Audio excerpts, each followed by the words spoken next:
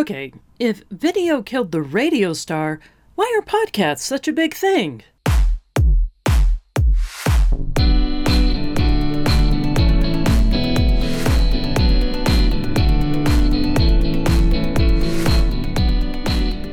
Welcome to another edition of Coyote Tales. I am your host, Donna Shannon, formerly known as Donna Coyote. My DJ days, my radio days, for anybody who ever asked, that was my name, and maybe someday I will tell you the story behind that one. But for now, I bring you a new feature. Headline news from around the world. Starting off on the international beat, residents in Phuket, Thailand are up in arms over stolen underwear. Yes, you heard that right. Apparently, women's underwear is a hot commodity in this small community, and many of the Phuket women fear that it may escalate into the theft of more valuable items being stolen, such as their vibrators and strap-ons. As we skip across the pond to the United Kingdom, a cat casually descended a ladder without any help from the assembled firefighters who had come to her rescue. But the real news was that London residents who had been mystified as cat shit rained down from the tree for 2 days, were relieved to discover that it was just a cat in the tree and not yet another sign of the apocalypse. Coming back to more local news, a stuntman in California soaked in bean dip for 24 hours to save his favorite Mexican restaurant. Also in an attempt to save the restaurant, they launched a new Donner Party vegan meat alternative chili recipe. It's been extremely well received, and sales are up across the board 20%. In other news, Los Angeles vegans are disappearing at an alarming rate. Recently, a turkey stormed in and destroyed a dentist's office. Now, many people had theorized that the turkey had busted in order to get a new grill implanted to impress the ladies during this time of turkey mating season, but we, in fact, consulted with famed animal psychic Laura Stinchfield, who interviewed the turkey and got us the real story.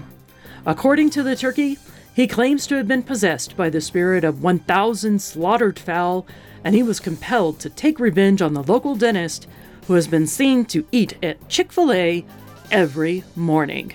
Except for Sundays, of course. In the Science Corner, new Stanford study shows that Zoom calls trigger a fight-or-flight survival reflex. Yes, that's right. Staring at people up close and up their nose is not a healthy thing for your psyche, apparently. But what is most important about this study is that it shows some people continue to be terrified by the concept of doing actual work, regardless of whether it is in person or on Zoom. Think about it. You know somebody. Yes, you do. A reporter was robbed of his camera at gunpoint while filming a piece about robberies in the area. Taking place in the hills outside of Los Angeles, local residents were shocked as people continued to be robbed in broad daylight by these brazen thieves of all of their worldly possessions.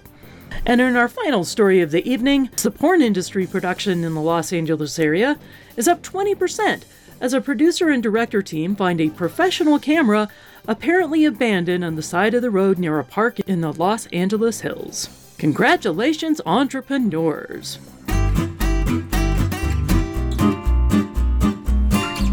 Oh yes, reporting the important news of the day just really takes me back to my old radio days. Because yeah, in truth, I really did work in radio for quite a few years, and technically, literally, started part-time in the mailroom and worked my way up through the business office until I got onto the morning show. And you know what? Radio really doesn't pay very much, but it has some great perks.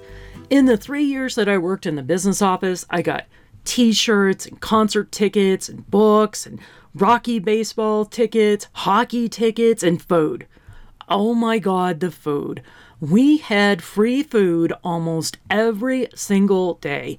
I don't think I bothered to bring a lunch in the 3 years that I was there. Because you know what? You just wait around long enough, somebody is going to feed those DJs. But the really cool thing is we also got the unclaimed prizes. So if somebody didn't come in to pick up their prize, guess what? Us scavengers were on it.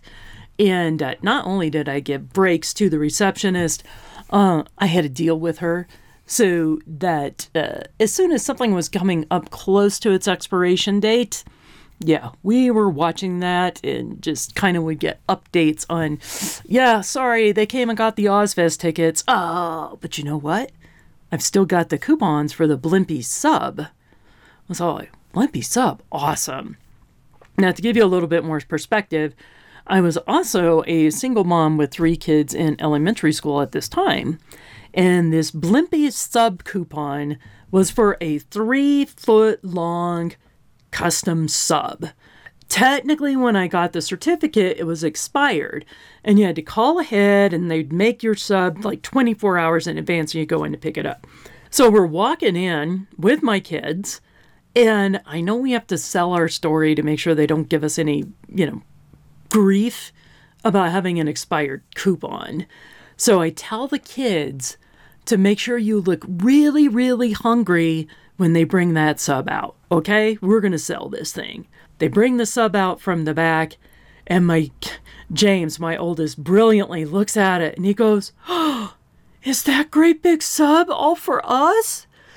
Yay! We get to eat today!" So, yes, we got our free $50, $60 sub or whatever. They took that expired coupon. No problem. Thanks, kids. Way to sell poverty. But we also, through the mailroom, got any unclaimed mail. For those of you who don't know, people send stuff to the radio stations all the time because they're trying to get a mention on the air. So that's where all the books come from, right? First run books, so they're press releases. Sometimes you'll see samples of products, and sometimes you'll get something a little weird. Especially for KBPI in Denver, which is basically the heavy metal station around here, and they're just going to get all kinds of weird stuff. The receptionist clues me in because we got this book for KBP, or it wasn't a book, it was a box. Got a box for KBPI. We don't know what it is. We have to open it to figure out who it goes to because we had 5 different radio stations all in the same location. Hence why we have to open their mail. You don't put a name on it. It means the scavengers are going to see it first. So we opened this box and there's like this weird sex toy in it. Not a vibrator, not a dildo, not a strap-on. It's shaped like a tongue. Yeah, it was specifically a toy that could perform cunnilingus so that you don't have to. And like me and the receptionist look at this and go, well, there's no name on this. I guess it goes in the unclaimed pile. Donna gets to take it home. Yay! Of course, you gotta try it out. You can't have something like that at your house and not try it out. You wouldn't take it home if you didn't want to try it out. So, me and my boyfriend, we give it a shot. It's okay. It's not that great. And then a couple of days go by, 2-3 days go by, and the morning show team asks reception if they happen to have seen any boxes come in from this particular company. And we're like, no, the name doesn't sound familiar. No, I don't know what that is. Can you describe the item? Maybe we've seen it.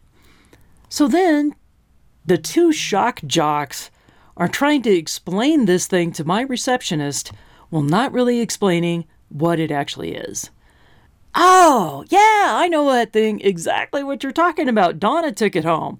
So they call me down in the business office and they're like, Donna, did you take this thing? And I'm like, yeah, but you can have it back. We only used it once. I'll make sure to clean it really well. Because they were like going to try it out with a listener or something, like get a review. And they couldn't very well use used sex toys. What? You mean people who listen to the radio don't want a prize as a used sex toy? Yeah, I had to pay for that one. So anyways, another thing you're going to get a lot of free things at a radio station is booze. Alcohol is a thing. A lot of times, especially on like a Friday afternoon, many of the stations, especially the FM stations, would sponsor like a First Fridays, and you would think all the DJs would be hitting it heavy. No, it's the sales team, the salespeople who want all the free booze. If you know anything about salespeople, that's really not all that much of a surprise. But the most I ever drank at any event that I went to with the radio station was actually at a concert that we were producing. Don't ask me who the artist was. I have no idea. I can't remember. But it was at the Ogden Theater here in Denver, and the Ogden has a balcony in the back. The balcony was set up to be the VIP area and for all the staff. I think at this point I was actually air staff, but I can't really remember. And I'm going to tell you why there's a lot that I don't remember about this particular evening. So first and foremost, it's an open bar. That's always a great sign. I go to the bartender and I tell her, I think I ordered like a Jack and Coke or something like that, which is really unusual. I don't normally go for mixed drinks. I normally just go for, straight up double Jack neat, right? Maybe a chaser after that. But I was wanting to massage things and look cool. So I got a Jack and Coke and a cute little glass with ice cubes and everything. So I get it and I start drinking it, and I've got it about halfway down. So I've already slammed my way through half of it. And I look inside the glass and it's a little weird. There's something strange amongst the ice. And I'm like, what the fuck is that? And then I look at it and I lift it out. And it's an earplug, like those foam earplugs that you put in to protect your hearing at loud concerts. And I'm like, what is this in my drink? And I go up to the bartender and I tell her, hey, you gave me a drink with an earplug in it. And she says, I thought I saw that in there. And I'm like, why the fuck did you serve it to me then? And she's like, I am so sorry. I am going to hook you up for the rest of the night. So I didn't get any of the pussy watered down drinks for the rest of the evening. My things were like a double Jack with a splash of Coke in there. And that's kind of the last thing I remember from that evening. And let me tell you, as a serious alcoholic, I have very few blackouts. But that was a blackout. Well, I hope you enjoyed some of my stories of suffering. And definitely, if you like what you're hearing, give me a like, give me a follow, maybe even give me a comment. If you don't like it, just kind of keep it to yourself. And the world's mean enough. You don't need to spread more meanness. My name is Donna Shannon. This is Coyote Tales, and I'll catch you next time.